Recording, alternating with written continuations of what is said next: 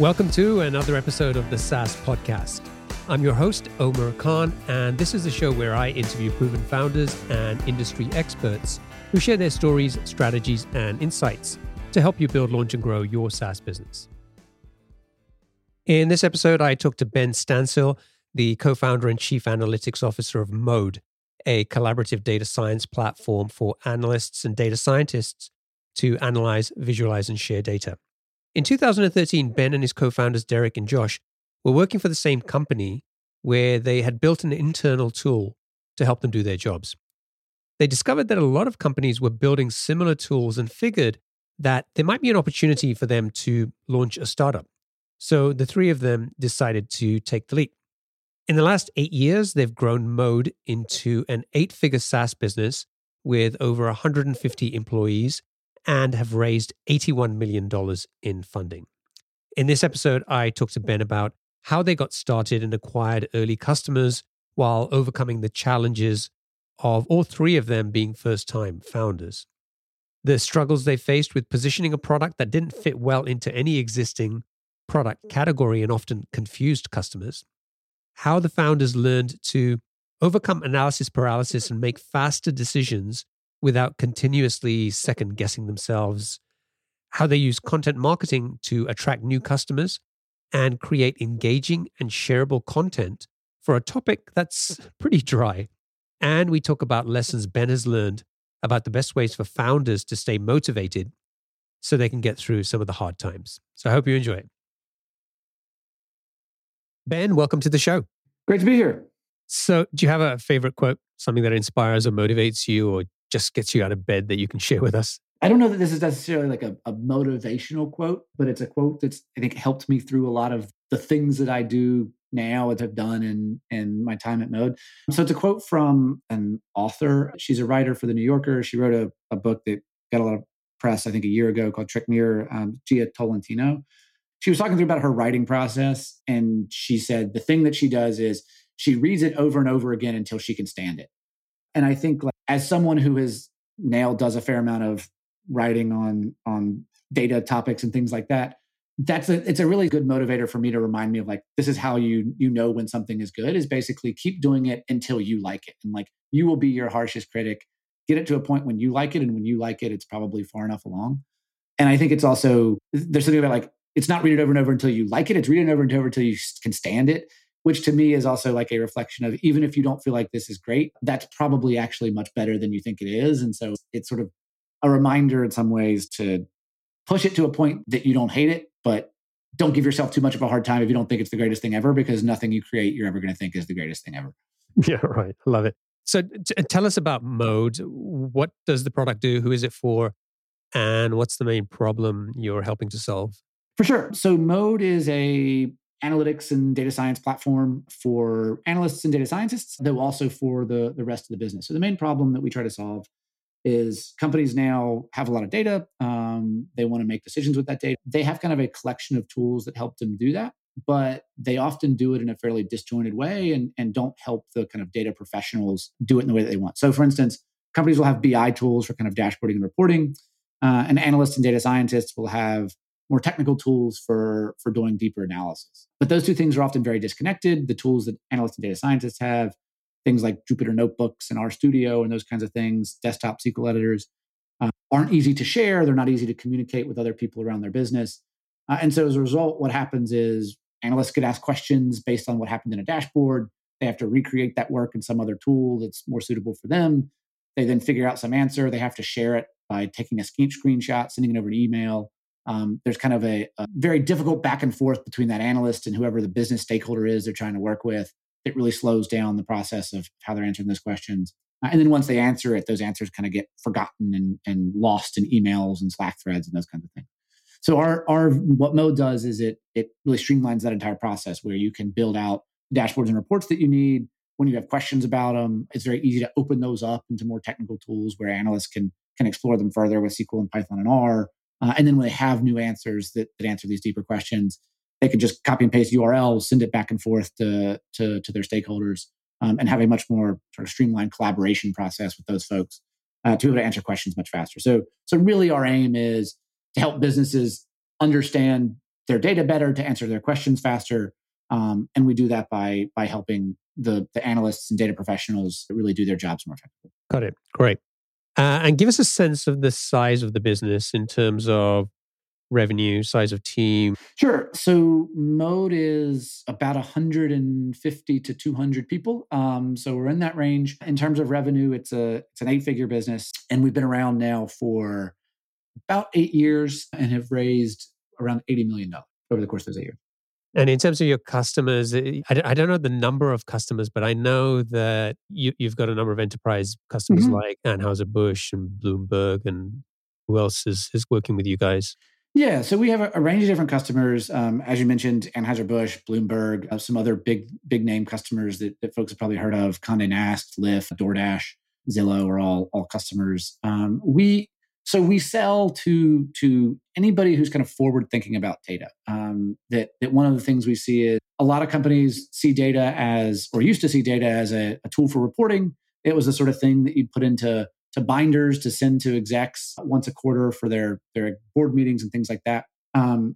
Now people are increasingly using data for driving day-to-day decisions, for being sort of more operational. And so Mode is a tool that really helps with that process.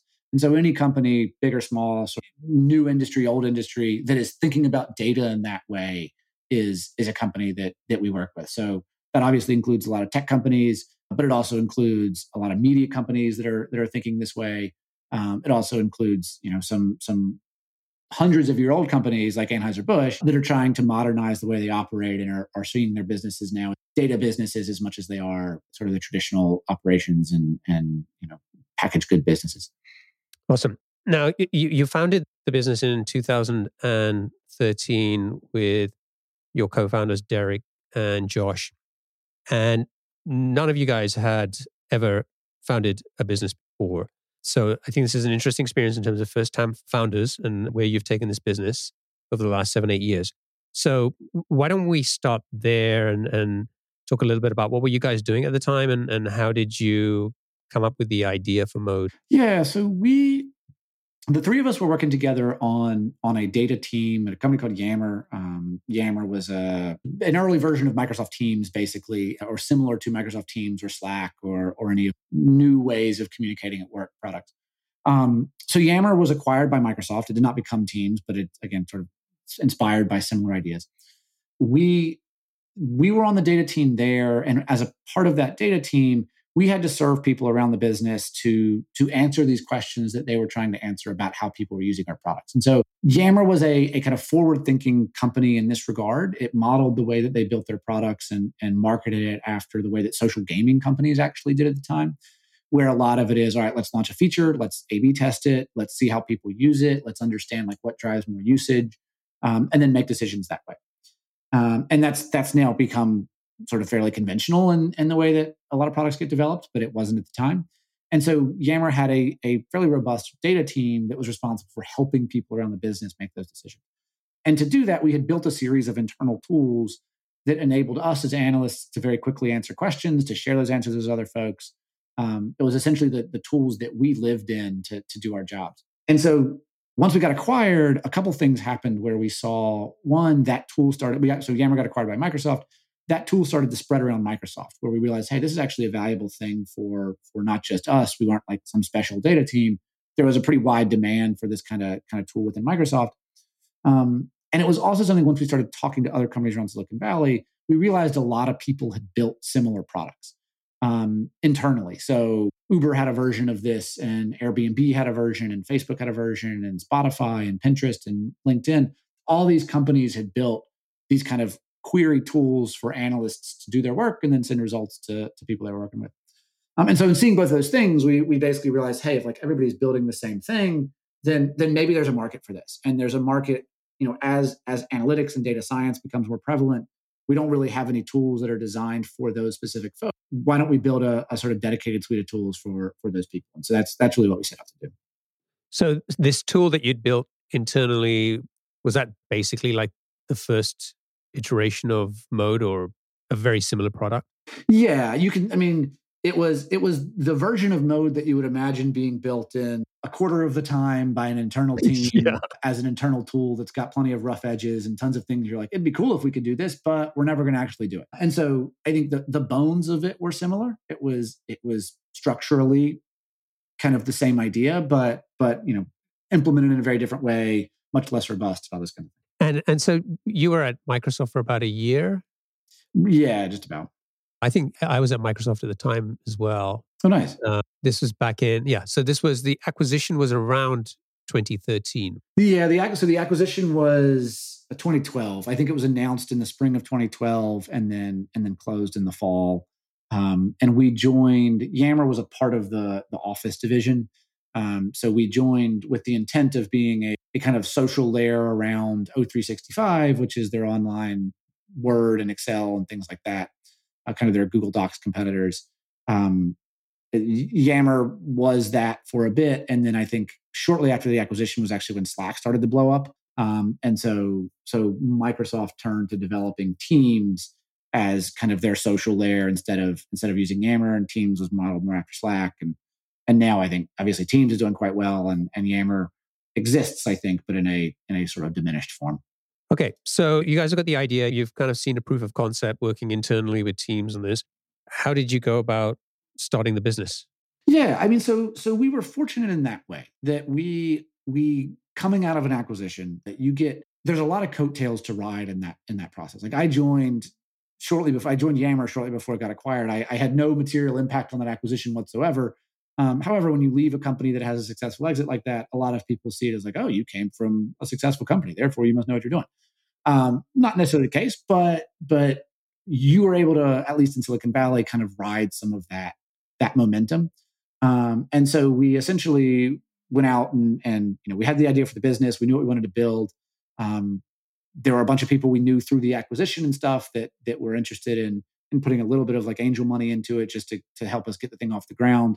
Also through the acquisition, we worked with a bunch of people that we knew were good, and so a handful of the Yammer folks that we had worked with that knew us and we knew them ultimately came over to join to help build the very first versions of it. And so the company kind of grew from there. But that was in a lot of ways the seed of it was sort of using the network that we'd already had and building from that. So I think it speaks a little bit to how Silicon Valley works, that it's much easier if you have that network. And I understand we're very sort of fortunate and privileged to be able to do that.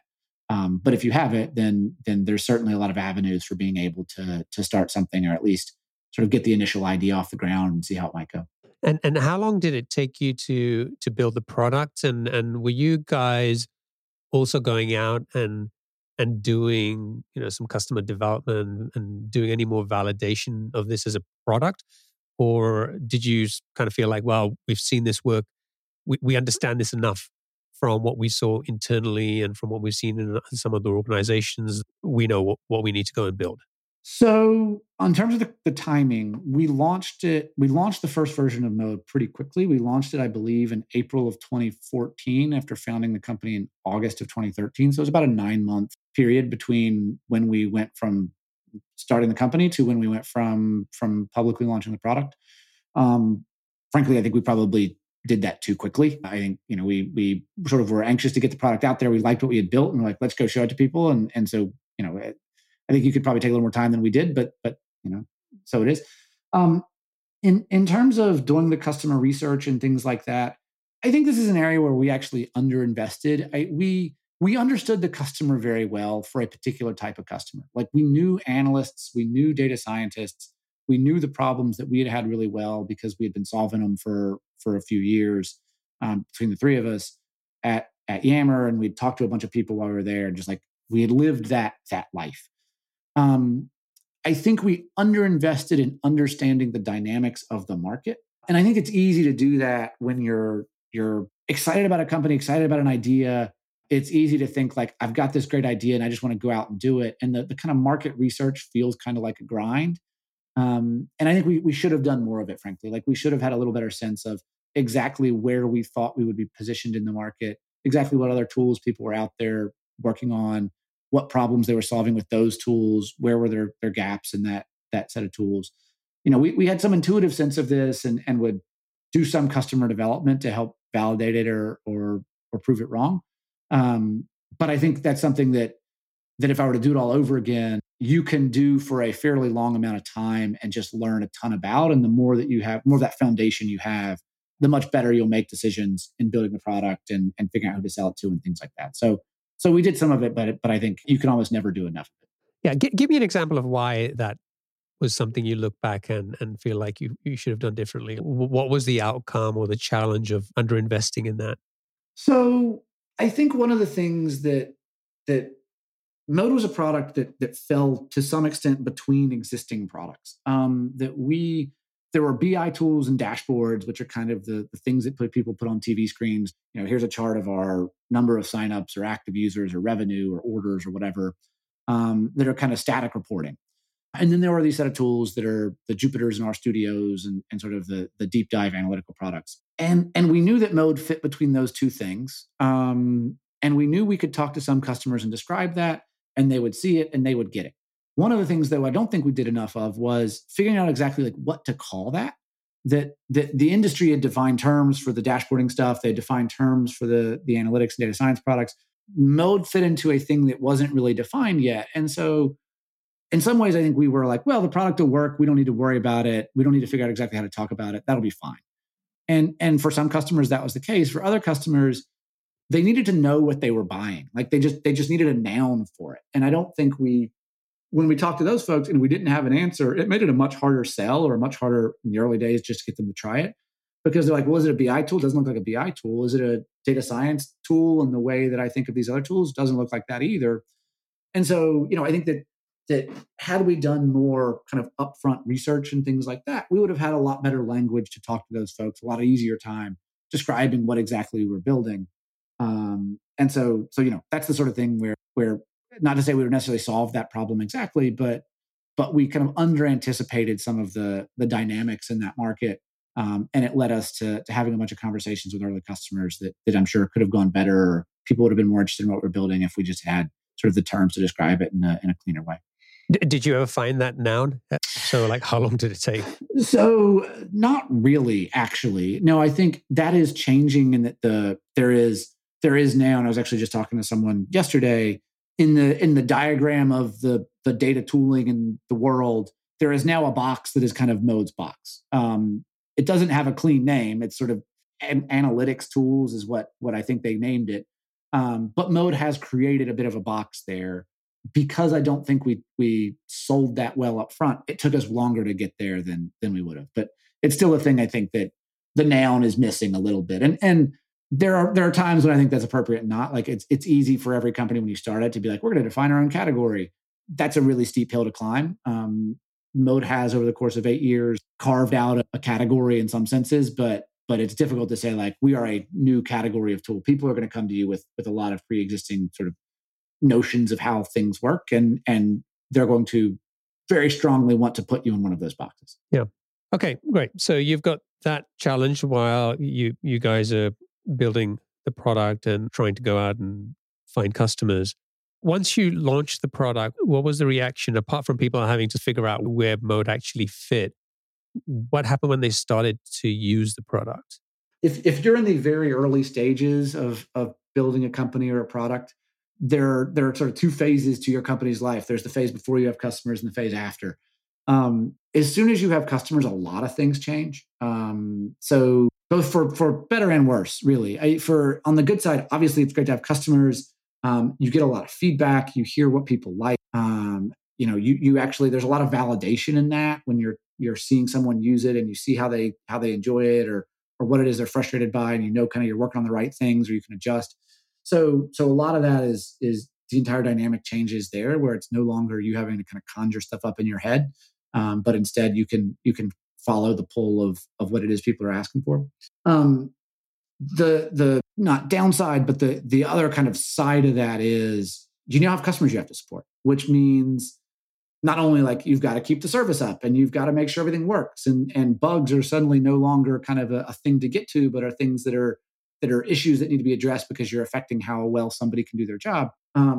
But you also start having commitments. You also start having customers who are coming to you with the expectation of what it is you're going to do next. And so, especially in the early days, like nobody's buying a product that was just launched because of the thing that product does. They're buying it for a seed of something that it does, and the sense that it's going to grow into something that's really exciting, and that they want to influence that and things like that.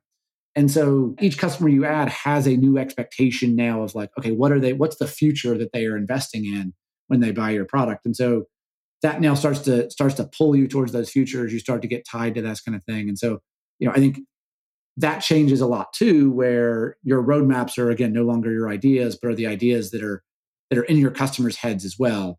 And so you've got to kind of make sure you're following the pull in that direction. Yeah. Give me one example of that, because I know one of the things that you guys struggled with was you were getting all kinds of random requests from people. Yeah, I mean, so part of that, I think, I mentioned that we fell between, or we were positioned between the kind of traditional BI tooling world and the data science world.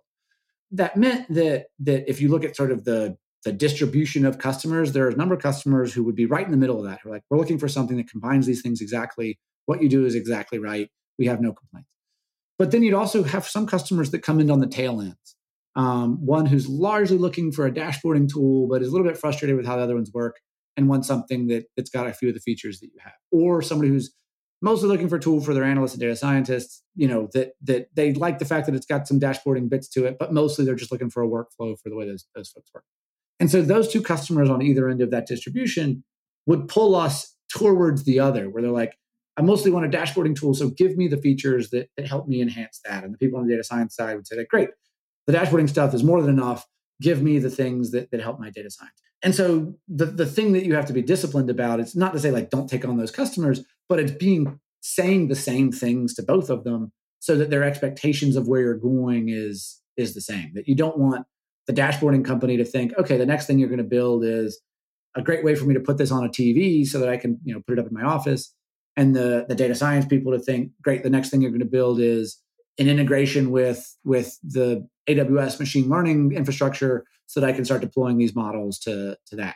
And like, if they believe that, either explicitly because you told them or kind of implicitly in the way that you sold them and your alignment of your vision with theirs, then that's how you end up in a place where it gets really tricky. And so it's fine to sell to different types of customers as long as they just understand the direction we're going is here. And if they're good with that, great. If they're not, then I think early on you have to be willing to recognize that some customers aren't fits, or over the long term will sort of end up costing more than they pay you by how much they kind of dictate what it is that they want. So how did you guys decide what you would build into the product and what you wouldn't? Getting any customer is attractive in the early days, and if they want this random feature, doesn't seem like that much of a big deal. But then multiply that by 25, 50 customers and you could end up going in lots of different directions. So how did you guys manage that and decide what you were going to build and what you weren't? So certainly, yeah, that's certainly the problem. And it's almost a problem a step further, because even if those 25 features are easy to build or are relatively simple things to add, there's a lot of signal in that. When they ask for it, it's, oh, you took one step. I'm assuming you're now going to take the next 10. You try to address it in a number of different ways. I think you address it by basically you have to make a decision and really aggressively pursue people that look like the folks that you want to sell to. I think the thing that makes it difficult is if you're just kind of taking the customers as they come, you're going to get that very mixed set of folks. The easiest way, especially early, to identify is who is the buyer. And so we tried to address it through whatever means we could, making it very clear who it is that we wanted to sell to. So that way, even if the product didn't exactly fit their needs, there was always kind of a brand sense behind what it is that Mode was for. And so I think the very first tagline we ever had was by analysts for analysts, which is a little bit of a cliche construction and these sorts of things, but it worked. And it pretty succinctly said who we were and who we were looking for. And so I think we wanted to early avoid a lot of references to BI, to dashboards, those kinds of things, because we knew those might draw customers, but they also might draw us in the expectation of what it is that we're going to build. We also did a lot of marketing that was affinity marketing for analysts, where we, for instance, would publish content that wasn't selling them a product, but was just kind of talking to them as analysts and in the subjects they might be interested in. And so that helped kind of establish again the brand of what Mode was for this particular type of buyer. It wasn't a sort of perfect sieve by any means to prevent some of these things I was talking about, but it helped at least narrow the conversations we were talking to the point where most people who came to us and were interested in Mode were people who kind of understood what we were and understood this is probably who we were and what we're going to build. And I think it goes back to that point you made earlier about having a noun that you can, I mean, it is basically a positioning that you got to be so careful about the words you use because BI or dashboard or any of these other things could it's like a domino effect of what goes on in a prospect's minds when they hear that first. Mm-hmm. And then they have a whole bunch of expectations on what your product is going to do before they've even seen it. Yeah. And it's both. This was something I think we were to some degree surprised by. It's both easier and harder to do that than you think.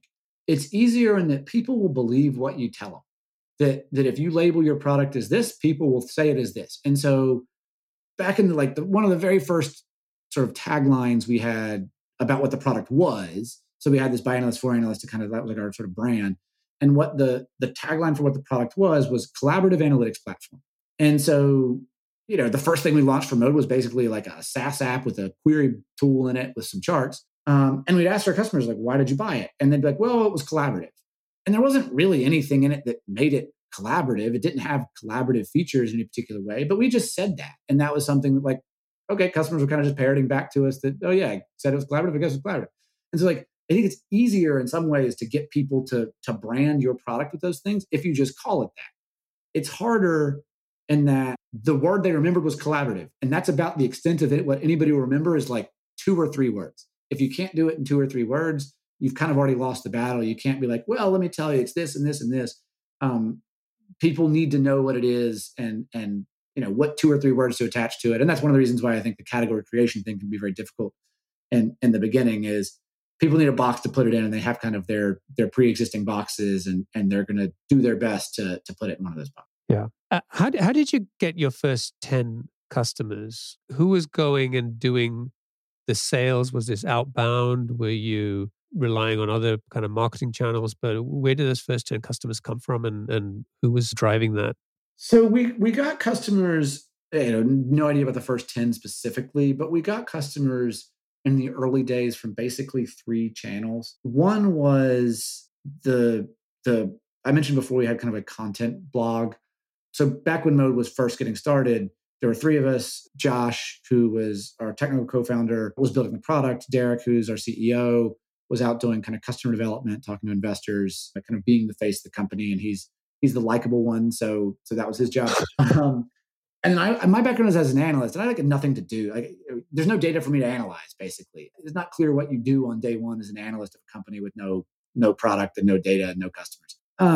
So while I was, as part of that founding team, we'll never know. But the thing that I did was I wrote basically blog posts that were about things that were related to data. And they were kind of this was before 538 had been launched as a separate site, but they were kind of in the vein of that sort of stuff where it was like pop culture and sports and politics topics from kind of a data angle. So the very first blog we ever wrote, which is the first thing that's published on Mode's blog, and it's still there actually, was a post about Miley Cyrus and the VMAs. I mean, it was like this data-driven look at the VMAs or whatever. And so that sort of content started to get some attention from just like data people, because they're like, this is interesting. I have no idea what this product does, and I'm not really here for the product, but it's cool they're talking to me in this kind of way. And so we got some customers through they were just like aware of Mode. We talked to them as to who they were. We didn't market to them. We just talked to them in a way that they wanted to be talked to. We got some customers through traditional kind of launch stuff. When you first launch a product, there's going to be a lot of people who are just like, cool, a new thing, I want to poke at it. And then we got a handful of customers from people we knew, coming from like the analytics space ourselves. We knew people in the analytics market. We knew, people we could talk to that were at different teams.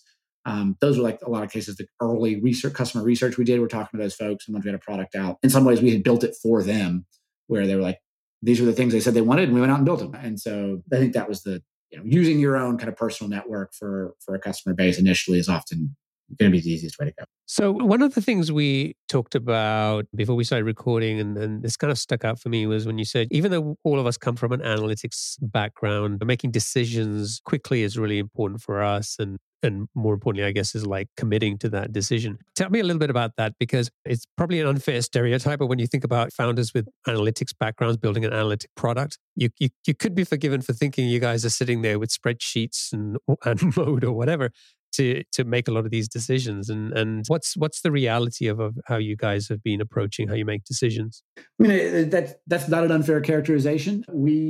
In spirit, I think that is the way that we would think, essentially. Like there is an analytical tendency to describe problems in shades of gray, in terms of probabilities, in terms of things that may be true or are likely to be true. You read the way an analyst writes, or the way it's the way that an economist writes, which is, this thing suggests this, and this implies that, and this is now likely to happen. And there's a lot of caveating and hedging. Yeah. And while I think that can be appropriate for sort of describing the way that the world works, when you're running a business, it's not. Like, you don't want to run a business on caveats and hedges. And so, I think we had sort of a constitutional tendency to do that more than we should have. And I think, for companies that are in the position we were in, or any company really, but early stages especially, my view now, after having gone through this, is the best decision is essentially the one that you make quickly and the one that you stick to. And think about it for a bit. Don't make a terrible one. But in a lot of cases, what matters more than the actual decision you make is your commitment to it and the speed with which you make it. So I was talking to another company that's actually in sort of a similar position with as Mode was, where it's kind of balanced between two markets. And they were trying to make a decision. That's a smaller company. It's a fairly early stage thing. I think they're sort of like pre-Series A, or in the process of raising a Series A. And they were saying, like, hey, we realized we could go this direction. We could go this direction. We're really giving a lot of thinking. Do you have any advice on what we should do?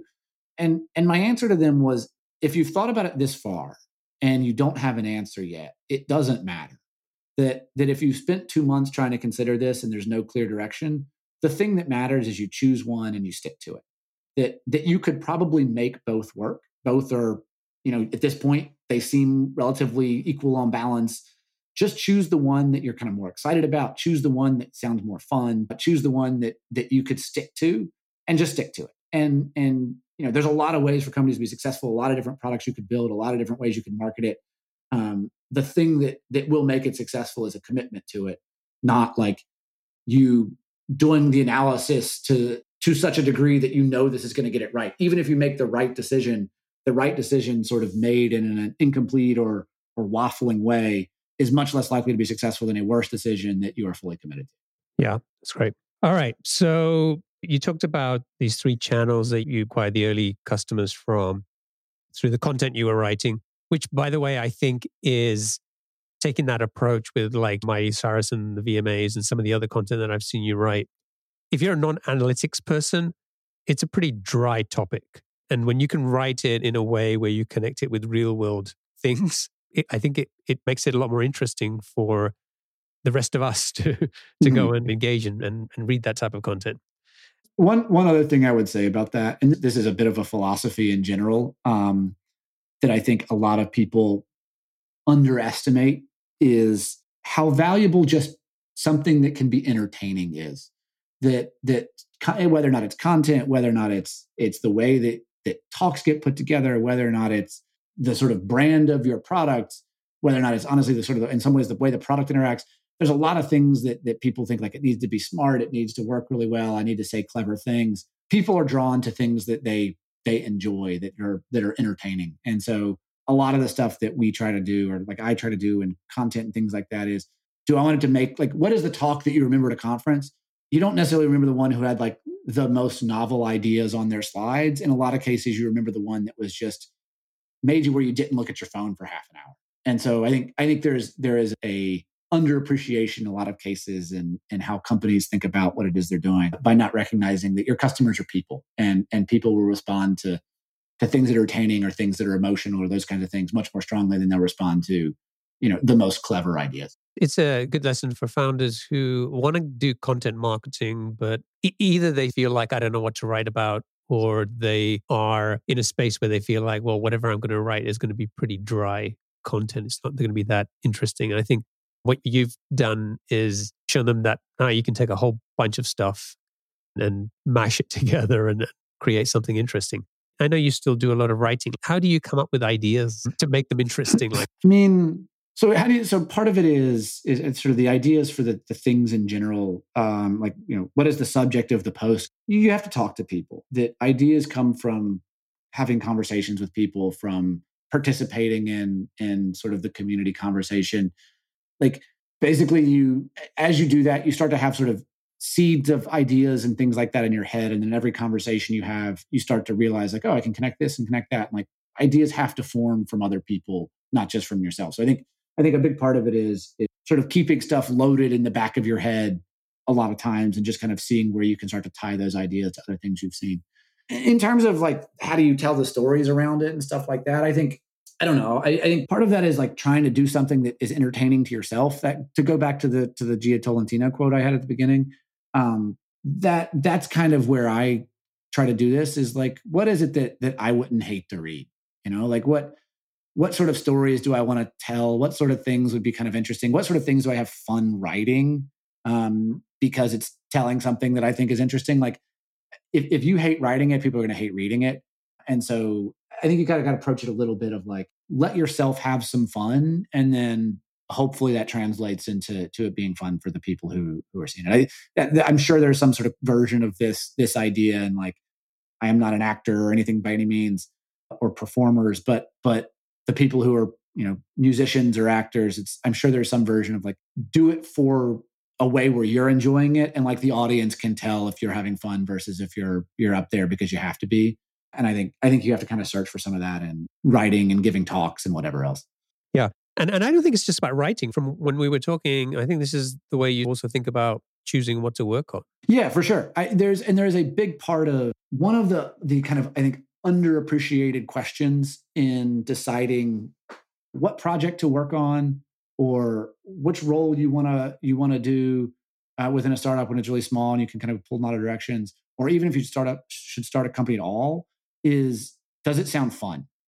Like in any of these things that you're committing a lot of work to, it needs to be kind of fun because there's going to be times when it's not. There's going to be times when it feels like you're losing. There's going to be times when it's a grind. There's going to be times when like you just aren't motivated to get up in the morning to do it. And if you don't like it, if there's nothing about it that's fun, you're going to really struggle in those moments. And if you do think it's fun, kind of the opposite is true, where you're like, even in those times it's hard, you're going to be excited to do it.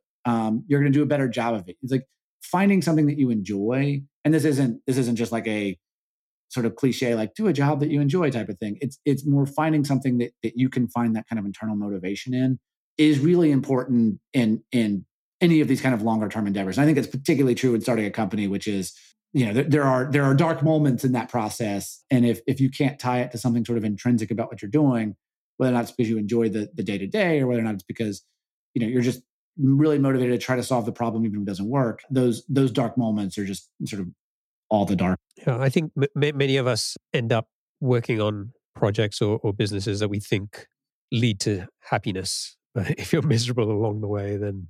And I think it's also this idea of, if you're going to be building a startup, it's a marathon, right? And if you really don't care that much about it and it's not something that raises your energy, it's going to be really hard to keep doing that day in, day out, year after year. Yeah. And this is actually, I was just talking to someone recently about this, that there's this like meme or something that I've seen that says something along the lines of being an adult is telling yourself it'll calm down next week every day until the day you die. And that's Right. that's kind of a startup, is this sense of, all right, now's the crazy moment. Like once we finally get through this quarter, or once we launch this feature, or once we close this round, or once we hire this person, like, all right, that's the moment that it'll start to come. And it's sort of this series of mirages that each one of those things leads to the next, where like it never really calms down. But it's easy, I think, to tell yourself that. It's easy to think like, I just need to push through this last little bit and then it'll happen. And I think it honestly has taken me a really long time to kind of internalize that. And one of the things that changed that is now, as you mentioned, I do basically more like back to the roots of what I did at Mode, where I was like, doing more writing and stuff. And so I write a thing that I try to publish once a week.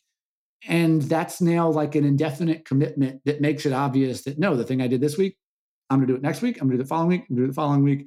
This isn't a sort of hill to get over where it's like, once I finish this, then it'll calm down. It's every week. There's an ask for the same thing and I have to do it. And I think like that is life at a startup. It's an ask for something every week that you got to do. They're not going to be the same ask by any means. It's usually a totally different one every week, but every week is going to have that hill to climb. And so you have to be excited about the prospect of climbing the hill, not the view from the top, because you never really get. Yeah. All right, great. On that note, I think let's wrap up and move on to the lightning round. So I've got 7 quick fire questions for you. All right, let's do it. All right. What's the best piece of business advice you've ever received? Honestly, it's probably, I don't know that I have a like catchy version of it. Probably something along the lines of these: make decisions and sort of make the decision that you commit to versus the right one, or hang up on the right one. I think that's just such an easy thing to get stuck on, and to internalize that like it doesn't matter as much what we do and just let go of the difficult decision and move on with it takes a lot. But I think that's a really, really viable thing to do if you can do it. Yeah. What book would you recommend to our audience and why? Let me come back to that one. What's one attribute or characteristic in your mind of a successful founder? I think that it's like flexibility, really, and a willingness to recognize that sort of the terrain underneath you is always going to be changing, and kind of comfort in that. I think if you're too rigid in any kind of direction, the whole thing is going to fall apart. And so I think founders who are very flexible, willing to kind of roll with the punches and be calm in those moments can really do a lot for keeping the company calm, keeping the company stable. Founders that freak out make everybody freak out, or founders that are super chill about everything can make everybody super chill about everything. There's like a flexibility in those sort of moments that nothing is too high, nothing is too low, that I think really sets the right tone. What's your favorite personal productivity tool or habit? Muting Slack threads. So, I mean, I have all sorts of beefs with Slack. I won't enumerate them here, but muting Slack channels to me is an extremely valuable thing that I strongly encourage anybody to do. It's the only way to like actually get any sort of focus and pay attention to things you need to pay attention to, instead of kind of just reading the noise of everything happening in the company all the time. What's a new or crazy business idea you'd love to pursue if you had the extra time? There's plenty of ideas in sort of like the data space. These aren't really new or crazy. This is like a small thing that is not the like fun idea, but there's a lot of data tools are out there today. A lot of them basically kind of they drive up costs in all sorts of ways. I think there's a lot of space for data tools that help you manage how much it costs to actually run other data tools. We have basically spent no time figuring out how much data tooling costs, and I think there's actually a pretty big opportunity for basically going in and saying, hey, you buy this tool, and guess what? We'll automatically save you X dollars a month. It's a tool that everybody would just buy right off the shelf. What's an interesting or fun fact about you that most people don't know? I play a lot of baseball. I don't know how much people know that. I've like basically played baseball my whole life. Still playing baseball. I'm gonna hang on from playing baseball and refuse to play softball until my arm falls off. So looking forward to joining the geezer leagues at 70, still attempting to pretend to be an athlete. And finally, what's one of your most important passions outside of your work? Going back to that, so actually, baseball in a lot of ways is a big part of. It's been a big part of my life in a lot of ways. I think for me, it's important to have a like competitive outlet like that. I think a lot of people actually kind of want that, but end up putting it on their work, which I think is kind of a detrimental thing. It's good for me to have a place where you can go, you can compete, and sort of everybody's there for the same competition. If you don't have that, I think you end up starting competing on sort of artificial fields, essentially, where you're competing with your coworkers about status, you're competing with peers about who's more successful, you're competing with friends about which jobs you have. And I think having like that kind of competitive outlet, to me, of a place where you can go, you can have the competition and you can leave it, is like a really healthy thing. Okay, are you ready to go back to the book recommendation? The answer that comes to mind is actually a book called Why Are All the Black Children Sitting Together in a Cafeteria? It's kind of an academic book, but it's a book by, I believe she's a sociologist, about sort of the dynamics of race in America in a way that isn't written in sort of there's obviously a lot of like conversation about race, especially over the last year and a half. A lot of it's written, it's good, but it's written in sort of like for a pop audience in mind. It's written for sort of a mass market in mind. And this book is a bit more of an academic dive into the dynamics that are in play in sort of the racial system in America, or the dynamics in America. And I think it's a really interesting and valuable read because it doesn't present this as trying to tell a story with a particular kind of like emotional attachment to it. It kind of tells it in just like, these are the facts and this is how it is, that I think is eye-opening in its candor and its sort of matter of factness that you don't get in some of the like books on race that you typically would read if you kind of follow the various like anti-racism reading lists that people put together now, that I think are good, but tend to lean more on emotion than on kind of the historical nature of the very problematic system that we have built. Yeah, great. Okay, we'll include a link to that in the show notes. So Ben, thanks for joining me and sharing the story of Mode and some of the lessons you guys have learned along the way. If people want to find out more about Mode, they can go to mode.com. And if folks want to get in touch with you, what's the best way for them to do that? Sure. So you can, easiest way is you can email me. My email address is just ben@mode.com. And you can, or reach out on Twitter, which my Twitter handle is Ben Stancil, Ben with 2 N's. And then most of the stuff we're talking about, like the various writing and things like that, it's on Substack. And so that's just at ben.substack.com. Great. Thank you. And I wish you and the team the best of success. Thanks for having me. This is great. Cheers.